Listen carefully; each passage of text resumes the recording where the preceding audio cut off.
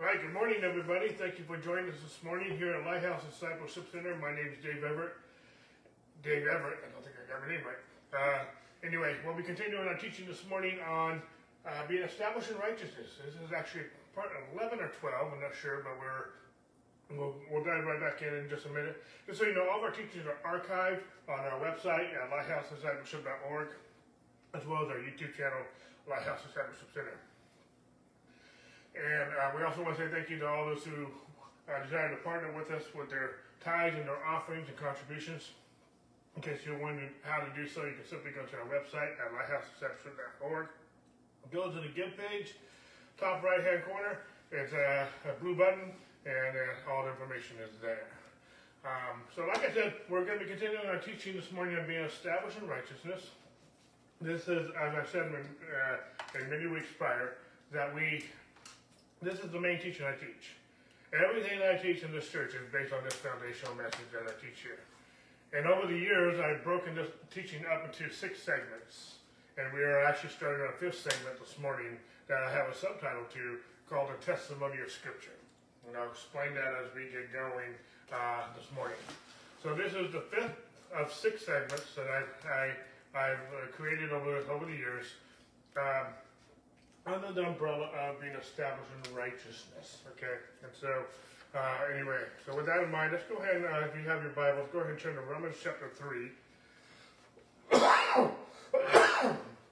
Romans chapter 3.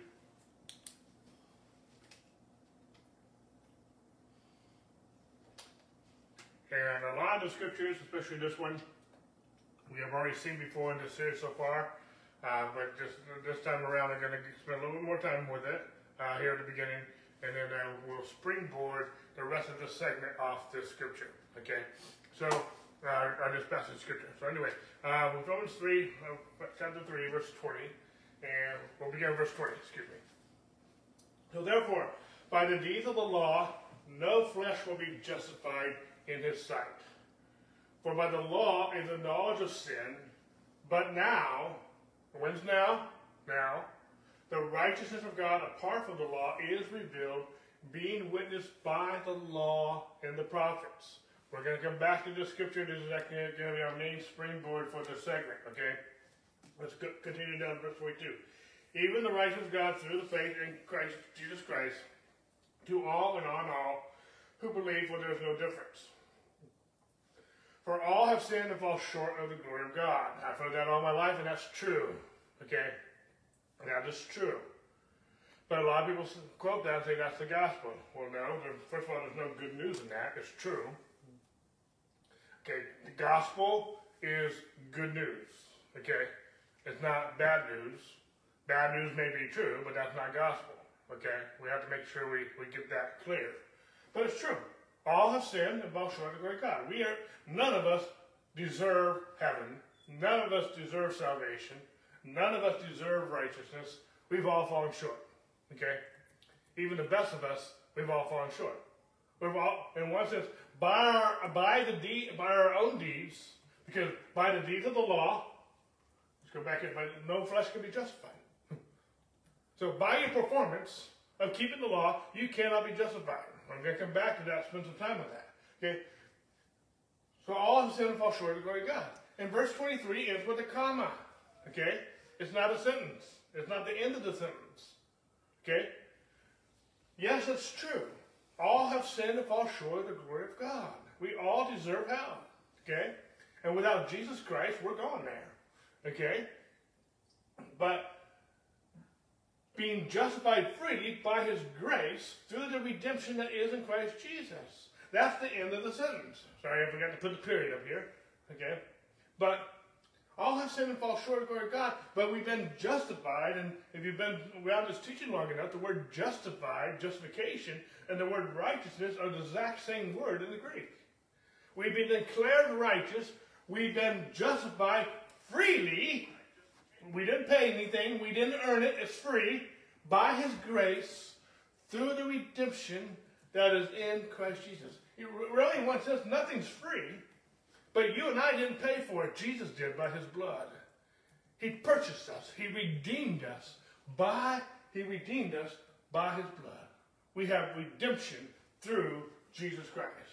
That redemption is only found in Christ Jesus. It's not by your flesh. It's not by your works of the law. It's given to you freely by his grace through the redemption that's in Christ Jesus. Verse 25. Whom God set forth as a propitiation, a substitute, by his blood, through faith, to demonstrate his righteousness. Because in his forbearance, God had passed over the sins that were previously committed,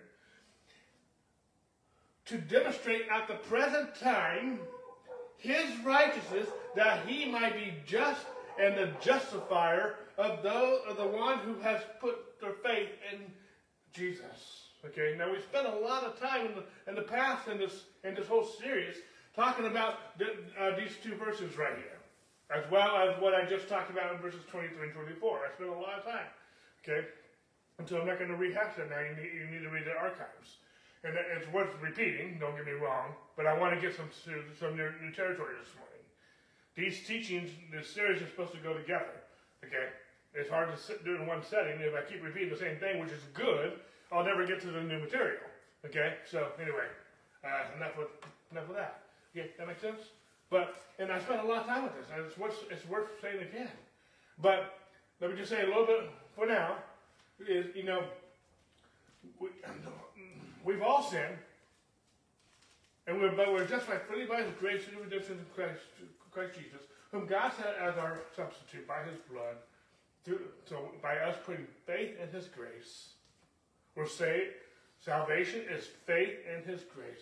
God gave us his grace, and what was his grace? His grace was being our substitute, was dying for us, because we all fell short.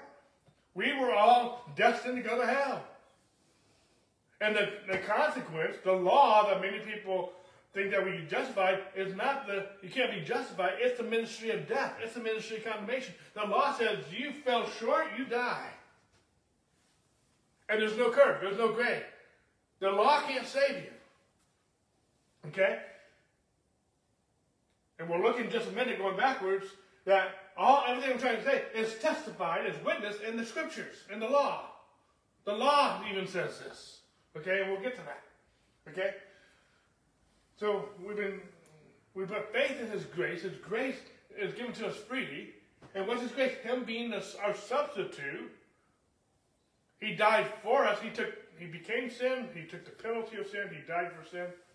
That by us putting faith in him, he did this to demonstrate his righteousness.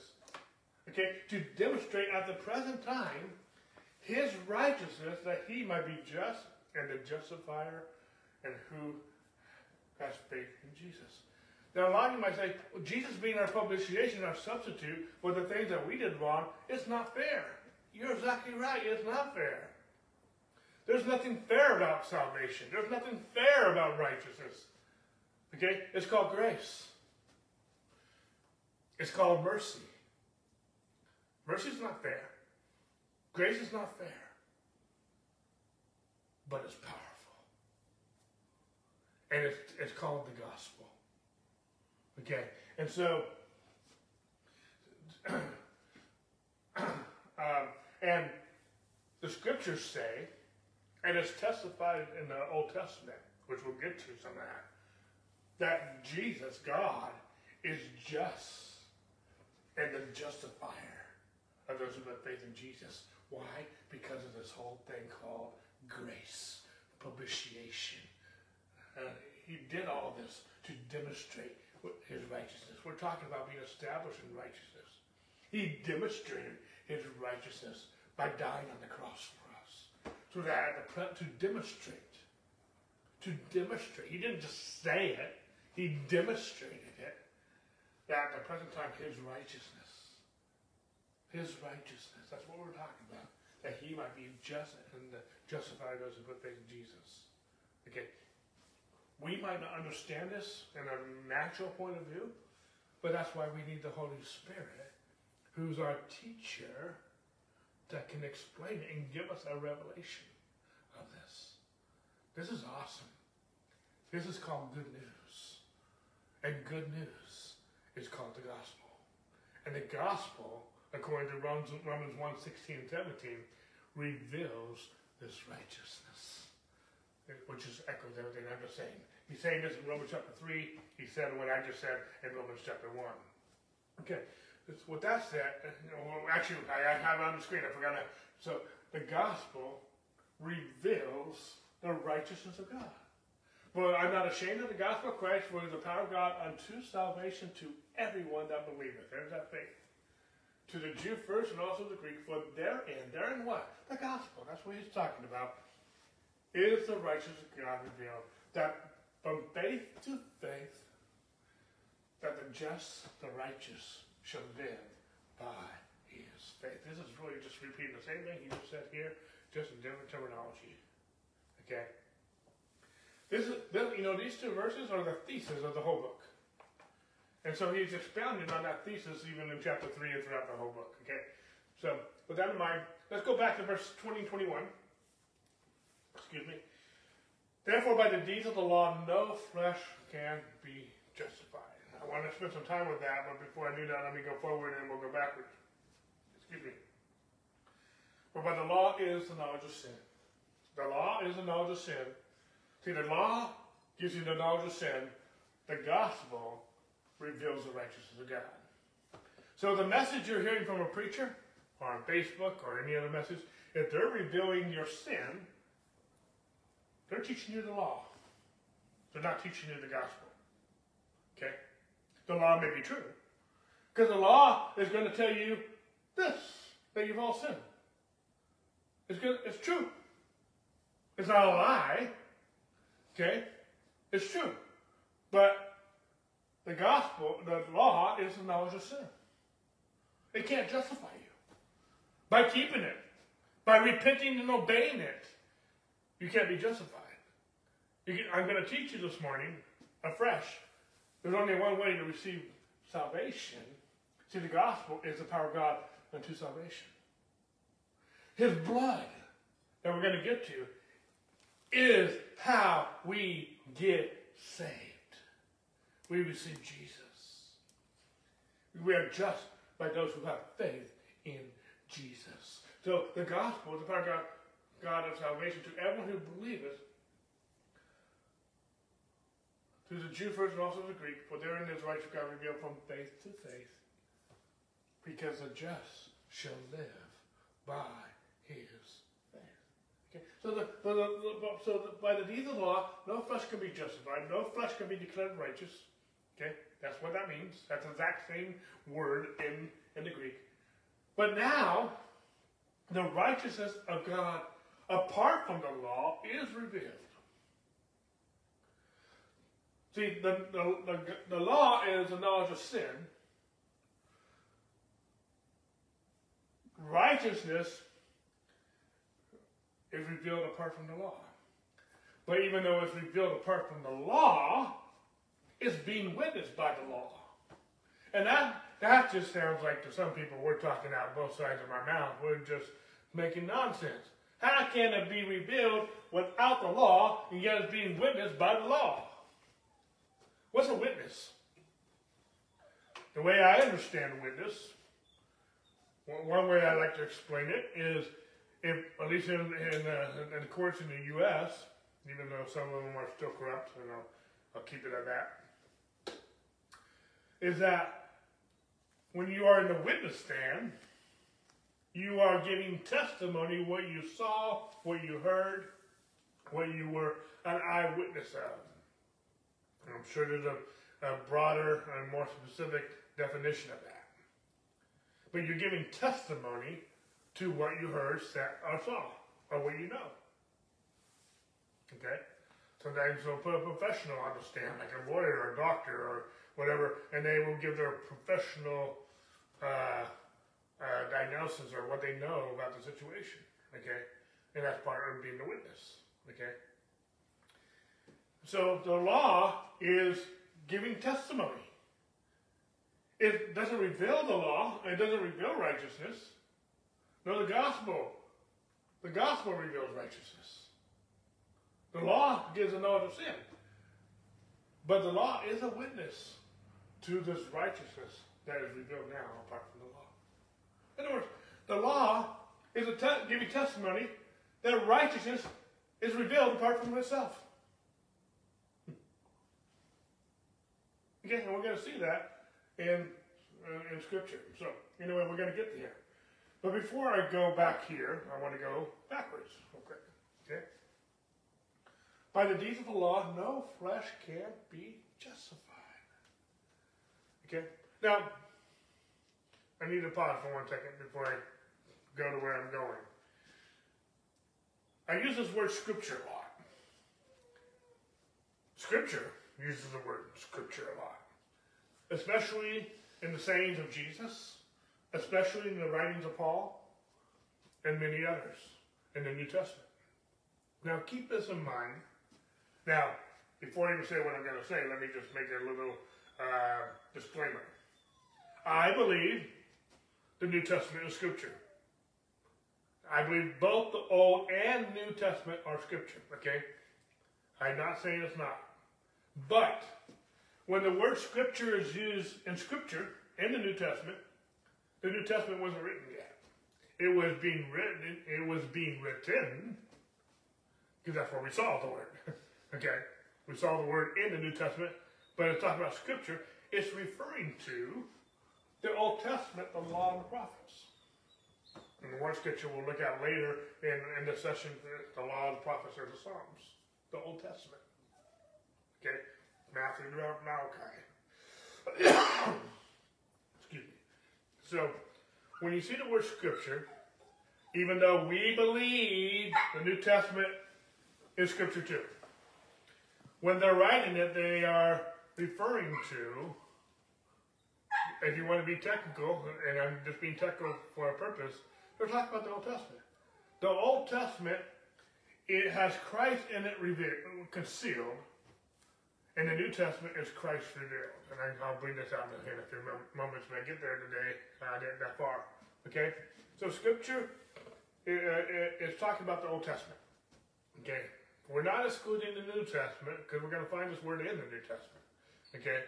But I just want to bring some clarification because that will help you understand a little bit what the writers and what even some of the sayings of Jesus are referring to.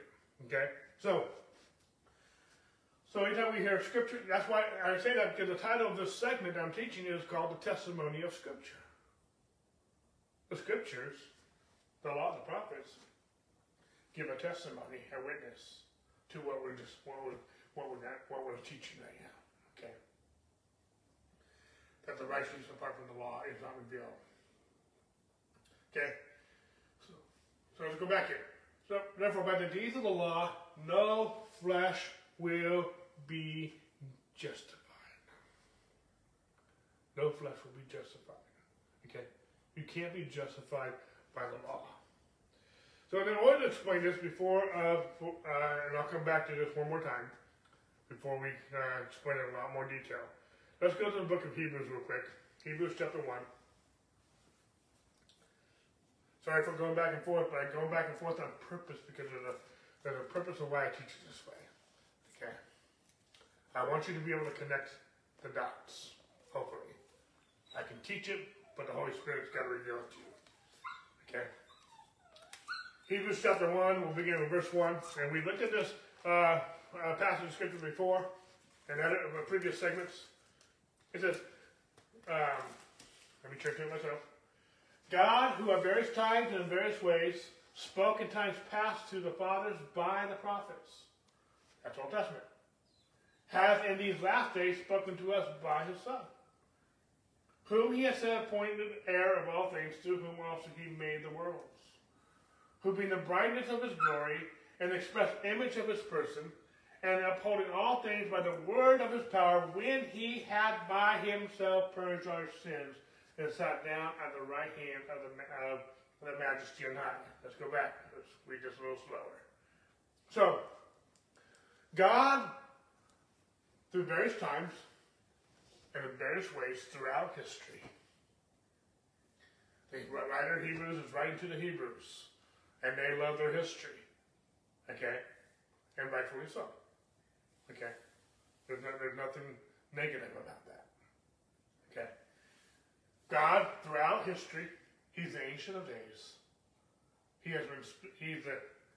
the Alpha, Omega, the beginning and the end.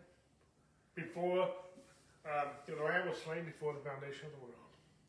But God, in other words, God's always been speaking. The problem is most of us are not listening.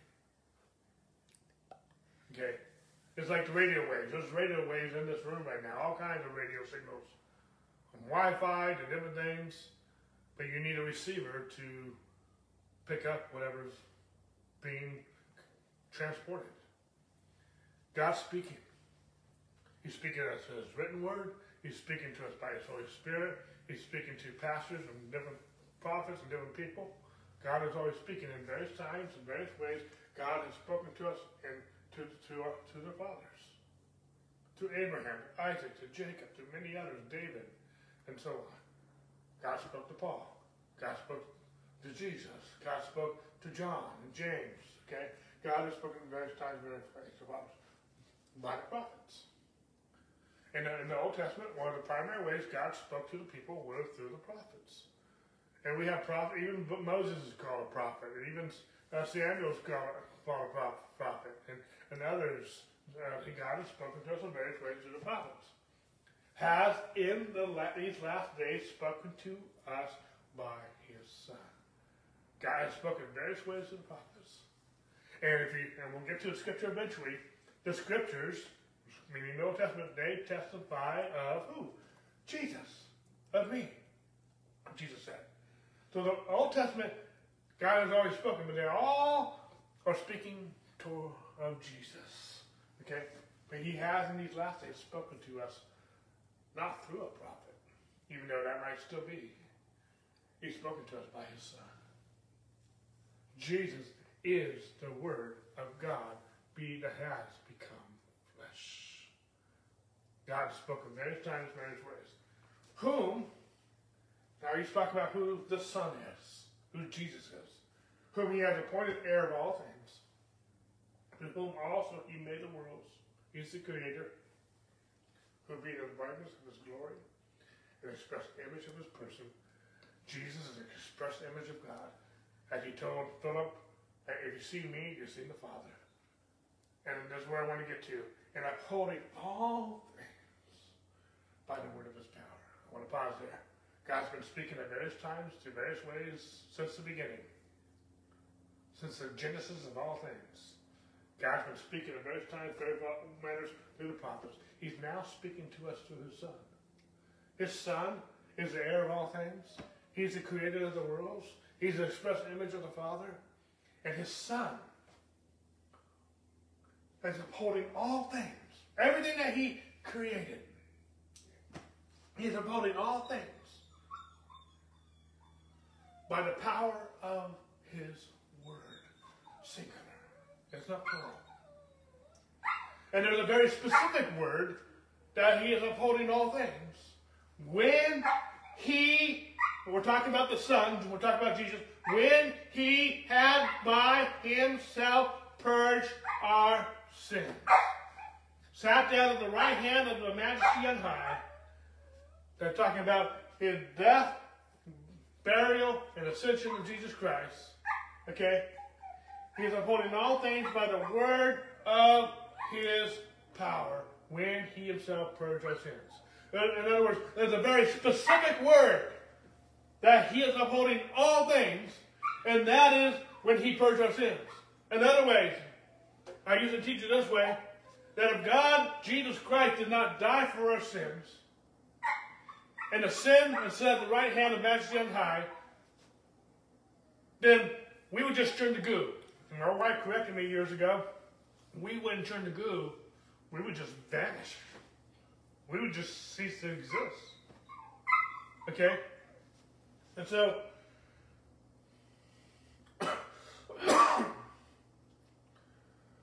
God has spoken various times, various ways. He's now spoken to us by His Son when He Himself purged our sins. Okay?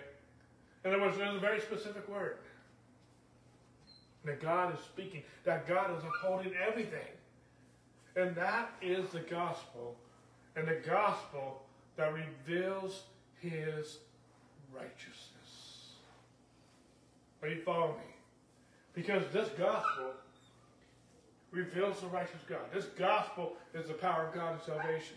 And this gospel is how he is upholding all things. Because the gospel, just let me clarify, for those of you who are confused, the gospel is, if I can narrow it down, it's the birth, death, burial, resurrection, and ascension of Jesus Christ. If you want to keep it real short, it's a death and resurrection of Jesus Christ, which includes the ascension. Again, that's mentioned right here. He sat down right here on the bench, and high. Okay, this is powerful to me. Got in a very specific word. We're talking about the testimony of Scripture.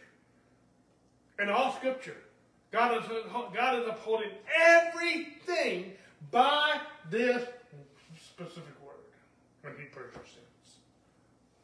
Everything. And if he did not purge our sins, we would cease to exist. Everything. The cosmos, everything. Because he is upholding all things by the word of his power when he purged our sins. That's awesome. Okay? So, with that in mind, let's go to, we're going to go to 2 Corinthians chapter 3. And then we're going to, I'll tag back to Romans chapter 3 and tag us in real quick. So let me just read something here. And we're going to 2 Corinthians chapter 3. We've seen this before, but we're going to go back here again. But their minds were blinded, for until this day the same veil remained unlifted in the reading of the Old Testament. We're talking about the testimony of Scripture under the umbrella of talking about being established in righteousness. Their eyes were blinded over a veil. What's the veil? The Old Testament. Okay? And some of you might be mad at me for saying that. I didn't say it. The Scripture did. The Word of God says that the Old Testament serves as a veil and blinds their minds. Hold on with me. Let's hear Paul out. Because the veil is taken away where? In Christ, the new covenant. But even to this day, when Moses is read, that's the Old Testament, a veil lies on their heart. No flesh can be justified by the law. The law doesn't reveal the righteousness of God. The law actually serves as a veil, blinding your mind and blinding your heart. Okay? Nevertheless, when one turns to the Lord, to Jesus, this veil is taken away. Okay? And so, in other words, one thing I just want to make one little point here. Are we banishing the law and making little of it? No, and we'll get there. Okay? We'll get there. The law has a point. The law is holy. The law is good. It just can't make you holy and good. And we'll get there. Okay? But sometimes, am I saying it's still okay to murder and kill still and all this? No. But just by observing that law, or those laws, you can't become holy. Okay? And we'll get there. Just bear with me. But sometimes we can get so, hopeless, I'm saying the right word, enamored with the letter of the law, that we miss the spirit of the law. Sometimes we get so established and so dogmatic and so zealous about keeping the law and about obeying Jesus, which I'm all for. I'm not teaching in any way, shape, or form that we're supposed to disobey the Word of God. But we can still be so dogmatic about keeping the law that's how we get saved. And we never lead people to the spirit of the law, because the law testifies of Jesus. If we don't lead people to Jesus, we just lead people to performance. They're not saved, because by the deeds of the law, no flesh can be justified. It's not about obeying the Word of God, even though I'm all for that. I'm not teaching you to disobey the law. Okay? I'm teaching you to receive Jesus Christ. To receive the gospel of Christ. That is the power of God, power unto salvation to everyone who believes. I'm teaching you to receive this propitiation. That is the demonstration of God's righteousness. Because he says he's just and justifying those who put faith in Jesus. He did not say he was just and the justifier of those who keep the law. He says he's just and the justifier of those who put their faith in Jesus. And some of you want to add to that, and by doing that, you distort the gospel. And we'll make that clear here in just a moment. Okay, so again, Romans chapter 3. Well, let me just say one more thing. The law, if that's all you're established in, is blinding your mind and it's blinding your heart. How do you remove that? I'm not saying that to condemn you. I'm saying that to hopefully by the Holy Spirit to convict you. Because he says in John 16 that the world he convicts of sin, but that the church he convicts of righteousness. Okay, anyway, that's a whole other message. I'll say that later. Okay, but how do you remove this veil? Take away Christ. You turn to the Lord. You preach Jesus. I preach Jesus. Do I want people to live holy? Yes. But I want them to receive Jesus, and Jesus who's in them will live holy, not them. I'm not putting my faith in you. I'm not putting my faith in what I do. I'm putting my faith in Jesus. And I'm putting my faith in Jesus who's going to live his life through me. For I'm crucified with Christ. It's no longer I who live, but it's Christ who lives in me. In the life that I live by the faith of God who loved me and gave himself for me. The just shall live by his faith. Excuse me. Okay? So therefore, by the deeds of the law, no flesh can be justified. I want to spend a little bit more time with this. By the deeds of the law, no flesh will be justified. See, when we say this, when we read this, and when we put the emphasis on this like I'm doing right now, maybe people will argue, well, you tell me the law is not good, it's not holy. No, no. Okay? The law is good. The law is holy. But we also need to understand, how did the law become holy? How did the law become good? Okay? Okay? And we also need to understand, but before I even go there, the law can't make you holy. The law is holy and good, but it can't make you holy. Okay? By keeping the law, if you sin, you can't justify. It's like a plain glass window. It doesn't matter if I have a BB gun going through it, or I get a baseball bat and I just smash it. It's broken. And in most ways, the only way to fix that is to replace it with a brand new window. I know there's some things, in some ways, you can fix some glass. There's certain, like there's a crack in it. Okay? But you understand my illustration. If it's broken, it's broken. We all fell short of the glory of God. We've all fallen short. The only way any of us could be saved was not by keeping the law. The only way any of us could be saved is receiving Jesus, who's a propitiation, a substitute, who took our sin and took our penalty and redeemed us by his blood and declared that was just and justifying those who put faith in Jesus. Okay? But the law can't make you holy. That's not its purpose. The ministration of the law is to condemn, and to kill. It's the ministry of death, and it's the ministry of condemnation. We've already talked about that in 2 Corinthians chapter 3, 7, 8, and 9. Okay? So by the deeds of the law, no flesh can be justified. Okay, to me that's very clear. You can't be justified by the deeds of the law, by doing the law. Am I telling you to disobey the law? No. But by obeying the law, you can't be justified. Okay? Let's read another one. Galatians 5:4.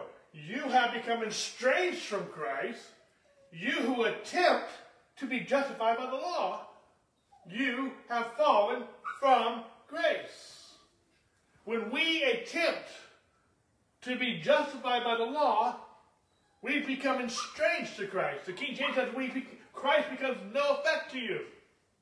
I don't know about you, but I don't want to be estranged to Christ. I don't want to fall from grace. You can't fall from something if you weren't already there. I can't fall off something if I'm not first on it or in it. Okay? So, when we attempt to be justified by the law, we become estranged to Christ. Christ becomes of no effect to us. Okay? Let's look at another one. Galatians 3:21. So, is the law then against the promise of God? Well, see, when I teach it this way, and when Paul teaches it this way, this question comes up. 3 times this question came up for Paul. So are you saying the law is bad? The law is against the promises of God? And the answer is certainly not! Exclamation mark. Okay? But that's the obvious question. Because the way I'm teaching it, that comes up. And if that question doesn't come up, and it usually comes in the form of an accusation, then, if that question doesn't come up when I preach the Word of God, when I preach the gospel, when I preach righteousness, then I'm not preaching it the way Paul did, because it came up with Paul multiple times. So when it comes up and people ask me that question, I know I'm good company because it came up with Paul. If that question doesn't come up when you preach the gospel, then you're not preaching it the way Paul did. Now, the obvious answer to that question is the law against the promise of God. The obvious answer exclaimed is certainly not. For if there had been a law given which could have given life, truly righteousness would have come by the law. If there was a way for the law to give righteousness, that's the way it would have been. But it can't. It's not that God's against the law. The law just doesn't have the capacity. It can't save. Jesus saves. I'm not putting my faith in the law. In my performance. I'm putting my faith in Jesus. Okay? But the Scripture, that's the Old Testament. The Scripture has confined all under sin. It's called the ministry of death, the ministry of condemnation. That the promise by faith in Jesus Christ might be given to those who believe. He said the same thing in Romans chapter 3. He's just using some different terminology, a different way of saying the same thing. God's not against the law's not against the promises of God. The law just can't show. It doesn't have any. The law has no mercy. The law has no grace, and we need mercy.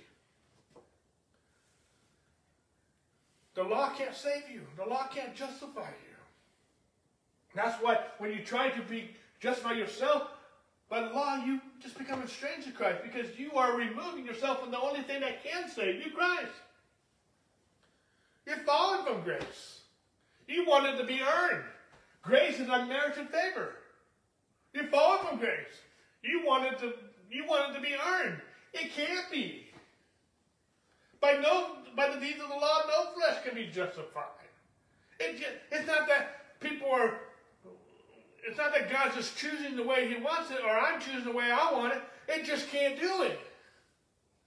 You can't have it any more than you can have cold fire or dry water. You just can't have it. Okay, it doesn't work that way. I'm not arguing. See, some people think I'm letting people live any way they want to. No. I'm against sin. I hate sin. Sin is will kill you. Sin is stupid. Where I disagree with people is how you get saved. How you obey God. How you live holy. I'm not condoning people to live ungodly. Anyone who says that is lying to the Holy Spirit, because I am not teaching that. And the Holy Spirit did not teach you that. The accuser of the brother and the father of lies told you that. Okay? I'm not teaching that. Paul's not teaching that. Okay? Are there people who teach that? Yes. And they are lying to the Holy Spirit. But that's not what I'm teaching here. Okay? So, let's move forward. Okay? So, we established the fact the law is holy and good. But the law can't make you holy and good. Not only that, the law was made holy by the blood. How did the law become holy? What made the law holy? Because the law is not God. I didn't say it is not of God.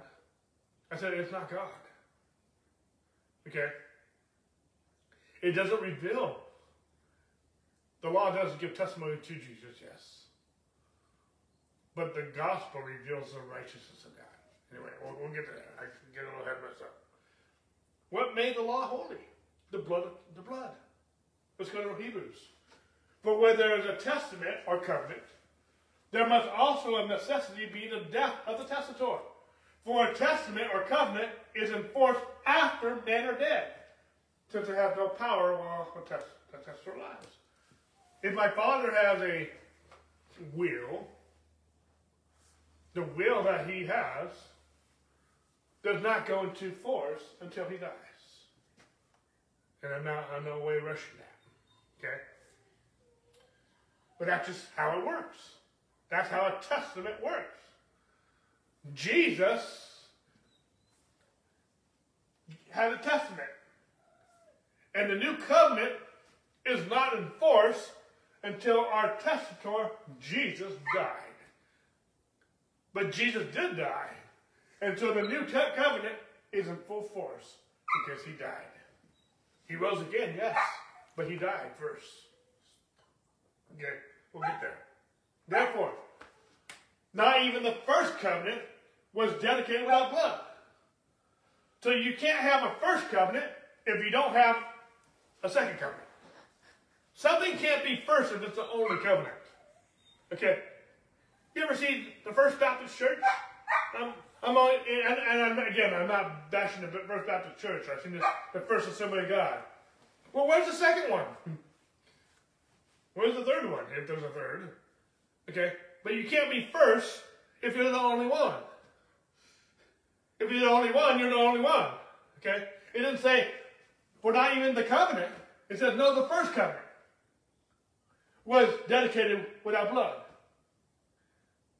The old covenant is a foreshadow of the new covenant. But even the old covenant. So when people think that the law is holy without the blood, well, not even the Old Testament with that. They're not really consistent, not consistent with the new covenant. They're not even consistent with the old covenant. They're preaching a whole other message that is inconsistent with both the old and new. Okay? Not even the first covenant was dedicated without blood. For even when Moses, that's the first covenant, the law, had spoken every precept to all the people according to the law, he took the blood of cows and goats with water, scarlet wool, and hyssop, and sprinkled both the book, the law, scripture, itself, and all the people. The law was dedicated by the blood. Okay? He goes on to say, saying, this is the blood of the covenant, which God has commanded to you. The King Jesus, which God has enjoined unto you. I love this because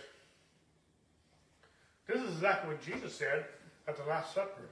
This is the blood of the new covenant. And Paul echoed those words in Corinthians when he talked about doing this in remembrance of him.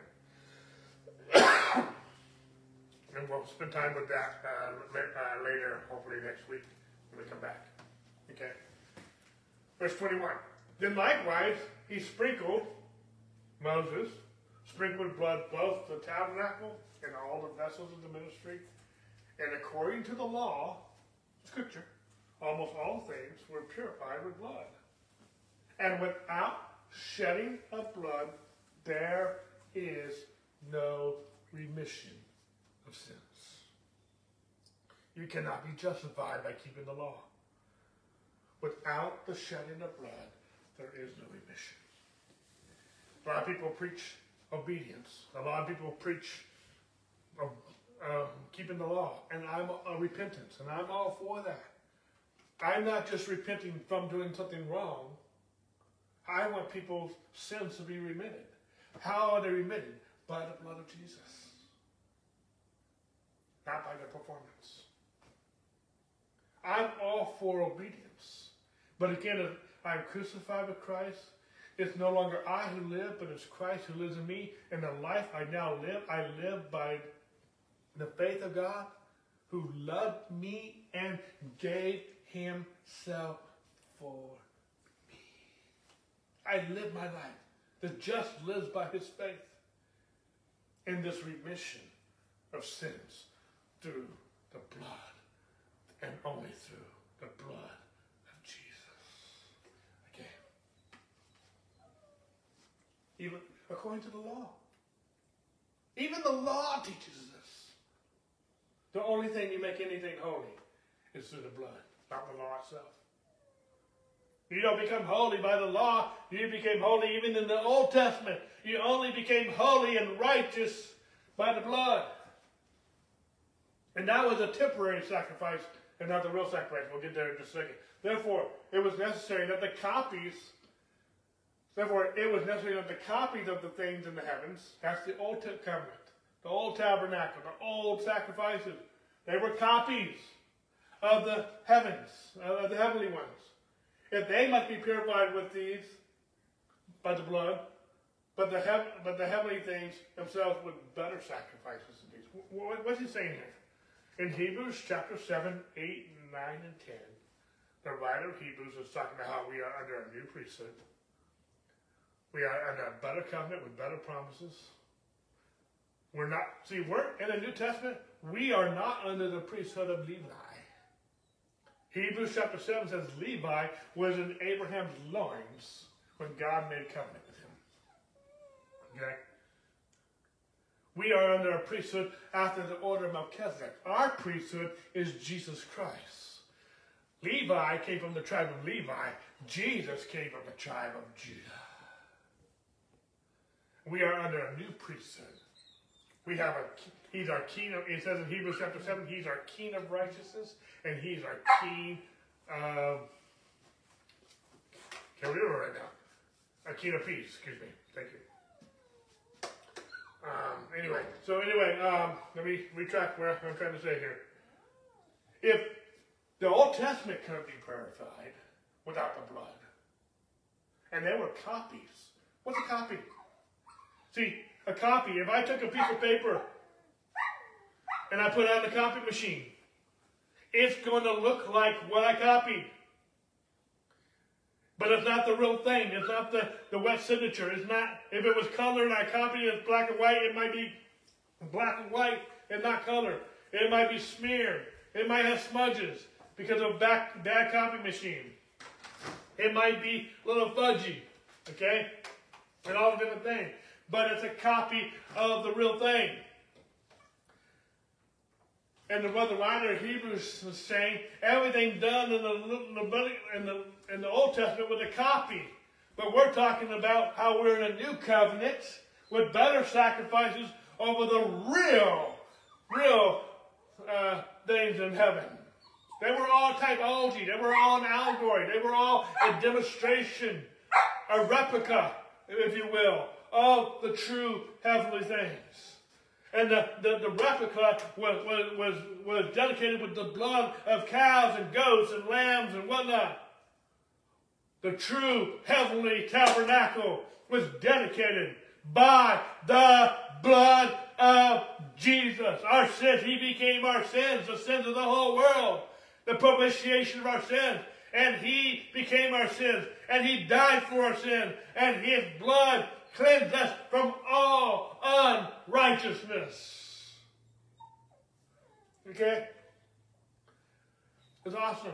And it goes on to say in Hebrews chapter 12, towards the end of the letter, but you have come to Mount Zion, to the city of the living God, the heavenly Jerusalem, to the innumerable company of angels, to the general assembly and church of the firstborn, who are registered in heaven, to God the judge of all, to the spirits of just men made perfect. To the spirits of just men made perfect. I'll come back to that. To Jesus, the mediator of the new covenant, and to the blood of sprinkling that speaks better things than that of Abel. This is some power. If you understand what he's saying here, and I don't have time to unpack it all right now. There's many things he's saying in these 3 verses. But Christ is, the church is, we're the assembly, the church of the firstborn. Who's the firstborn? Jesus. He was born of incorruptible seed. He wasn't born from Adam's seed. He was born of the Holy Spirit. The male has a seed, not Mary. The seed was conceived in Mary's womb, but the seed comes from the male, and the seed was conceived by the Holy Spirit. We just celebrate Christmas. That's what the Christmas message was all about. Okay? And we too, we're born again, not of corruptible seed, but of incorruptible seed, by the same seed, by the same word of God. According to 1 Peter 1:23. Okay? Who are registered in heaven to God and judge of all, to the spirits of men made perfect. How were we made perfect? By the blood of Jesus. Okay? We're made perfect by the blood of Jesus. To Jesus, the mediator of the new covenant. And to the blood of sprinkling that speaks better things. You know, Abel's blood cried out for vengeance because of what Cain, his brother, did to him. But the blood of Jesus speaks of better things than that of Abel. The blood of Jesus declares us redeemed, purchased, holy, justified by his grace. He's a justifier of those who put faith in Jesus. Jesus alone is the mediator of this new covenant, making just man perfect by his blood. With this, I'm still on this same thread. I want to real quick, before we close out here, still have 15 minutes, time to teach this. Let's go to Colossians chapter 1 real quick.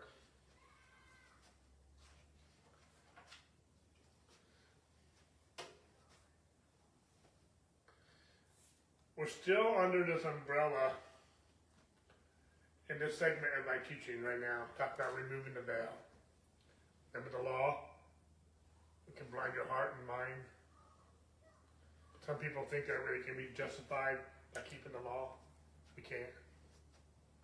The law is good, the law is holy, but it can't make you holy. Only the blood of Jesus can make you holy. But Colossians chapter 1, we'll pick in verse 23. If indeed you continue in the faith, grounded and steadfast, and are not moved away from the hope of the gospel. We're talking about being established in righteousness. Righteousness reveals, the gospel reveals the righteousness of God. I want you to be grounded and established and not moved away from this hope of the gospel that we're preaching. How do we do that? We continue in the faith. Which you heard was preached to every creature under heaven, of which I, Paul, became a minister. Verse 24.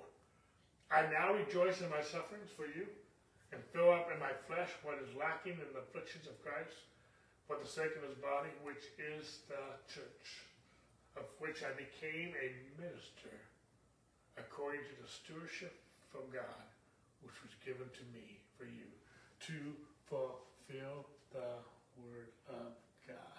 We're talking about the testimony of Scripture. Paul is saying, I want you to continue in the faith. not moved from the hope of the gospel. Everything I've done is done to fulfill the word of God. He goes on to say, the mystery which has been hidden from ages, it's been hidden throughout the Old Testament. It was hidden. It's called a mystery. In the Old Testament, it was called a mystery. It was hidden. Why? There was a veil. There was a veil over it. The law, there was a veil which was hidden from ages, from generations. But now, where did we hear that before? In Romans chapter 3. But now has been revealed to his saints. I'm not going to go all the way back, but the gospel reveals the righteousness of God. Romans 1, 16 and 17. Now, God's revealing something. What's he revealing? He's revealing the mystery. He's revealing righteousness by faith in Jesus Christ. It was a mystery in the Old Testament. It was foggy because it was a veil. Why was it? And one reason, there's many reasons I go with you there, but it was a copy. I don't know about you, when I copy some things, it's fuzzy compared to the real thing. Paintings, replicas. So some of us in the natural eye, we think it's just original. But a real artist, someone who appraises them, and I don't know what all their titles are, but they can tell you if it's authentic or not. They know. Okay? And some things are just obvious that's a fake, or fuzzy, a copy, replica of the real thing. But now God has been revealed to his saints. Who's saints? The church. It's been revealed to us, the saints. To them, God will to make known what are the riches of the glory of this mystery.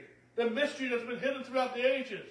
Is now being revealed to us in the saints, in the new covenant among the Gentiles, which is Christ in you, the hope of glory. Let's go back. Paul's saying, I want you to continue in the faith.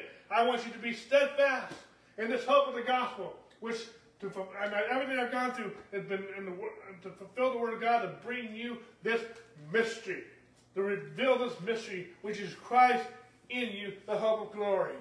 Him we preach, warning every man and teaching every man in all wisdom, that we may present every man perfect in Christ. How do you become perfect in Christ? Through the blood of Jesus. We receive his righteousness, his propitiation.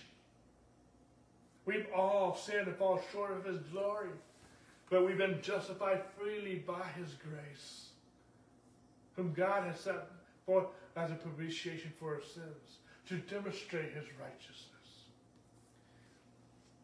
See, in the Old Testament, it was concealed in the mystery, but now it's revealed. In the Old Testament, it was concealed. In the New Testament, it's revealed. It's Christ in you, the hope of glory. And when you have Christ in you, you are perfected. How is Paul going to present them perfect in Christ Jesus? They're not perfect in the law. They're not perfected by their performance. They're perfected in Christ Jesus. How does he do that? By revealing to them this gospel that he is revealing to them. And they have faith, continuing faith. And he's a justifier of them who put faith in Jesus. We're not, he already taught in many other of his letters, we're not justified by keeping the law. If we do, we become estranged to Christ. Christ becomes of no effect to us. By the deeds of the law, no flesh can be justified. So he's telling people to put their faith in Jesus. That's how they're perfected. Okay? And that's how he's fulfilling the word of God. That's what he's fulfilling, what the scriptures have taught. Okay? He's making known. He's removing the veil of the mystery. So their hearts are not blinded, their minds are not blinded, but they have this revelation that they're Christ in them, the hope of glory, and that is perfected every man. He's perfect in Christ Jesus. To this end, I also labor, striving according to his working, which works in me mightily. Because everything he's teaching is working in him too. Okay? Working in him mightily. This whole perfection. We saw this perfection back here in Hebrews chapter 12. Made perfect. We see this perfection right here in this whole context of Colossians. Perfecting Christ. We see it again in this verse that we used from the beginning of this whole series. Night and day praying exceedingly that we may see you and perfect that which is lacking in your faith. There's another one, I don't have it on the screen this morning, but all scripture is profitable for doctrine, for reproof, for correction, for training in righteousness, so the man of God may be perfected, according to the King James, for every good work. It's Jesus. All scripture is profitable. It fits with the testimony of scripture, what we're talking about, to present you as perfected. Because the only thing that can make you perfect is his righteousness that he demonstrated at the cross by becoming your propitiation. In the Old Testament, it was a mystery, but to us, it's a revealed Christ into you, the hope of glory. He goes on to say in Romans 16, at the conclusion of the book of Romans, he says this, now to him who is able to establish you according to my gospel. Why does he say my gospel? I thought it was the gospel of Christ. It is the gospel of Christ. But it's good news to me too. I'm taking ownership of it. It's not my gospel and I'm the one that died for people's sins. He's not teaching it that way. Paul just was saying, the gospel that he's preaching. Because the gospel that he's adopted is the gospel of Christ. Okay, so don't get hung up on that, okay? Okay? Because I'll use the same phraseology. Really, when you peel back down, you want to be honest, it's the gospel of Christ, and it's only the gospel of Christ. It's not another gospel, but it's my gospel. Anyway, don't get hung up on that. According to my gospel and the preaching of Jesus Christ, according to the revelation of the mystery kept secret since the world began. Why did I go here? Because this is the same language he spoke here in Colossians. The mystery that was hidden for generations. This mystery is now Christ in you, the hope of glory. And he goes on to say, now he was able to establish you. We're talking about being established in righteousness. And the preaching of Christ Jesus, according to the revelation of the mystery kept secret since the world began. But now, made manifest, and by the prophetic scriptures, we're talking about the testimony of scriptures, made known to all nations, according to the commandment of the everlasting God, for obedience to the faith. Some of you thinking that I'm teaching against obedience. Nope. Absolutely not.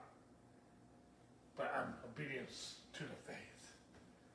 Not to be justified by my deeds of the law, but allowing Christ in me. Christ in me, the hope of glory. I'll get back here. It's living in me. And he who is in me is going to obey the word of God. Okay? And so I'm not against that. See, but now, that's the third time we've seen that phrase. But now, made manifest and by the prophetic scriptures, the testimony of Scripture. The testimony of Scripture. It's made manifest now and made known to all nations, tribes, people, tongues, and nations, according to the commandments of the everlasting God. What commandments? The Scriptures.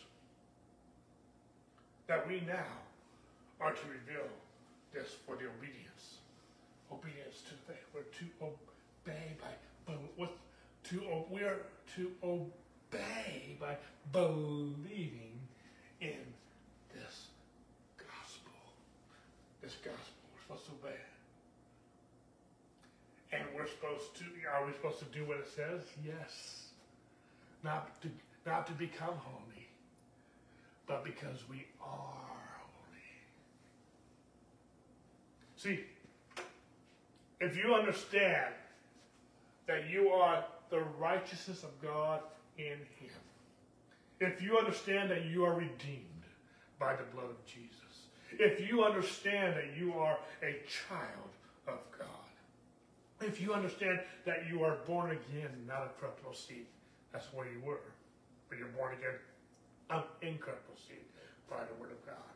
If you understand that you are saved and that you are holy by the blood of Jesus, then living unholy, disobeying the word of God, living like the devil, and doing the things, you are living like someone you're not. Live like who you are, a child of God. You awake to righteousness and sin not. You don't sin not to become righteous. You awake to this righteousness, to the revelations of this gospel, which is Christ in you, the hope of glory. And now you live like who you are. See, when you live like someone you're not, you're a hypocrite. That's what a hypocrite is. And so, if you call yourself a Christian, but you live like the devil, you're a hypocrite. Now, if you haven't received Christ, and you think by your performance you're saved, you're a hypocrite. Because you haven't been born again. You're trying to live holy when you're not. There's a lot of people who think that they're saved because of their performance, but they never received Jesus. Your performance doesn't save you. Am I preaching obedience? Yes. But obedience is the fruit, not the root, of being born again and being saved. Because it's no longer I who live, but it's Christ who lives me. In the life I now live, I live by the faith of God. Obedience to me. I live by the faith of God who loved me and gave himself for me. And some of you think that when I teach the faith of God, that I think it's just believing and not doing anything. No. James makes it very clear. Faith without works is dead. Okay? Well then you're like, well, faith without works is dead. Well, now then you're back to the performance. No. It's called a fruit. Okay? Some of you keep getting the cart before the horse. Okay? It's faith and it's grace. It's not faith alone and it's not grace alone. But true biblical faith is never alone. True biblical faith will always have fruit called obedience. I'm not obeying to get saved. I'm obeying because I am saved. I'm not obeying so he becomes my Lord and my King. I'm obeying him because he is my Lord and my King. There's a difference. You know, I've had jobs through the years. I didn't obey a boss so I could. I didn't go to a store and start obeying all the directions so I could become an employee. No, I obeyed. Once I became an employee, then I obeyed them so they could become my boss. Some of you think that you can obey and then you'll become a child of God. It doesn't work that way. He becomes your Lord, and then you obey him because he is your Lord. You don't obey someone to become an employee. I'm not saying that some of you didn't do some volunteer work and then you got hired. Okay? You did volunteer work, hopefully, because out of the goodness of your heart, you wanted to serve. Someone saw your good deeds and said, hey, I'd like to hire you. I hope you're getting what I'm saying. Okay, I'm trying to make a point here. I'm not bashing obedience. I'm just trying to put it in the right perspective. We don't obey to become holy and righteous. We obey because we are. And there's a lot more I could say on that. But let me just end with this. And we'll come back here next week and we'll pick it up here. Therefore, by the deeds of the law, no flesh will be justified in his sight. For the law is the knowledge of sin. But now, the righteousness of God apart from the law is revealed, being witnessed, being testified by the law and the prophets. We're going to come back. We're going to spend more time with this latter part here. It's really where we're trying to get to the testimony of Scripture. This Scripture testifies of everything that's been said here, everything I said this morning. It's testifying that by the deeds of the law there's no justification. It testifies that but now the right of God is revealed apart from the law. See, it was a mystery. It was a mystery. It witnessed it, but it was a mystery. But now it's Christ in us all glory. See, until I got a revelation of the gospel, I didn't understand the Old Testament. But now that I understand the gospel, when I see the Old Testament, I see Jesus. Christ, that was a mystery, is now revealed. Why? Because the veil has been removed. It's awesome. It's awesome. Well, anyway, that ends our study this morning. We'll pick it up here next week. I'm out of time for the day. But that gives a lot right there just to chew on. And we'll come back here next week and we'll see how we get. Hopefully we get close to wrapping up segment 5, and then we got one more segment left to go before we're done with this thing. So anyway, I'm not rushing through this. I'm just trying to give you where we are in the timeline of things. So anyway, God bless you guys. Have a great week.